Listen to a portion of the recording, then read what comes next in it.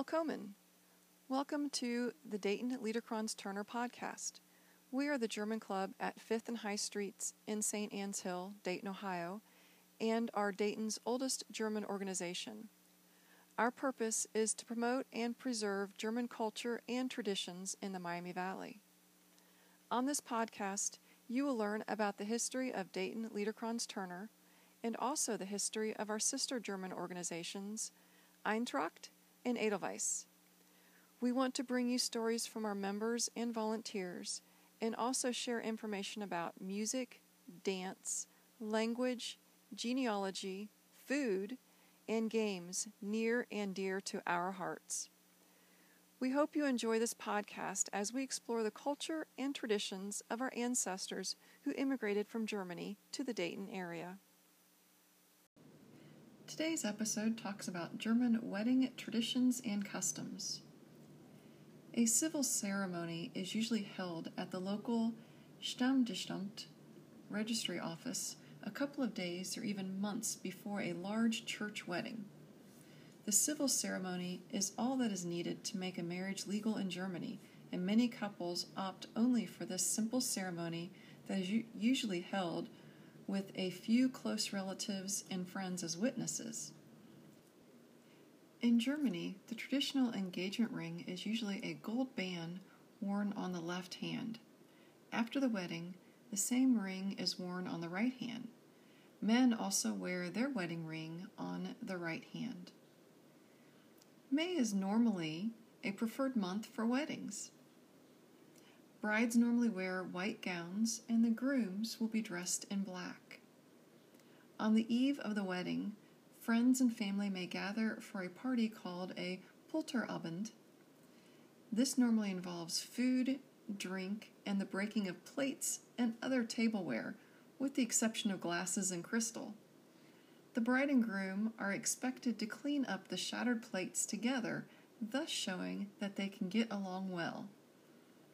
It's also been said that this custom brings good luck to the soon-to-be married couple.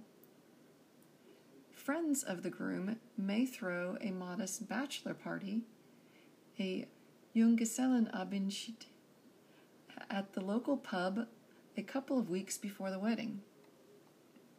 Rice may be thrown as the bride and groom exit the church. The bride will hand out white ribbons to guests as they leave the church.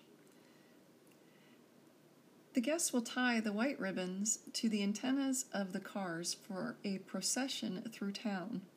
Cars will honk the horns during the procession. Honking back is optional.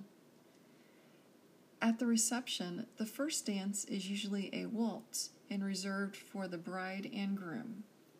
The next dance is for the bride and her father, and groom and his mother. The bride's mother will dance with the groom's father. Some fun facts from German Pioneers of Montgomery County by H.A. Rotemann, translated and edited by Elfa Valaster-Dona. The Sunderland wedding occurred early in the morning. It was October 1807, a gorgeous fall morning. All young fellows rode from Jefferson, Madison, German, and Miami townships through Miamisburg, or as it was called at that time, Hull's Station, to Sunderland's house at Hulls Creek and Spring Valley Street in order to pick up the groom. There were more than 100 riders, led by a choir of 5 musicians whom Sunderland had specially brought up from Cincinnati.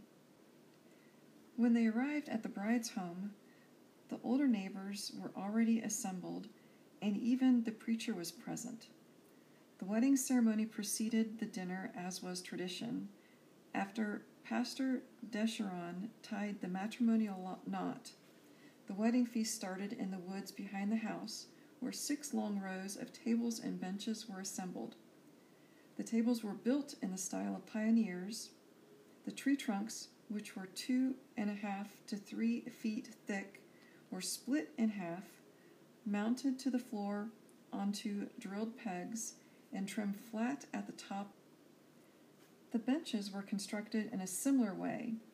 In the backwoods, The tableware usually consisted of wooden bowls and plates, but Sunderland made an exception here by having only tin tableware. It is understood that the traditional wedding customs, which took place in the backwoods, also took place here. German Pioneers of Montgomery County, Ohio, goes more in depth about the Sunderland wedding, where you can also learn about early pioneer life in Dayton, Miamisburg, and Germantown. Dankeschön for listening to German Wedding Traditions and Customs. Don't forget to leave a big thumbs up.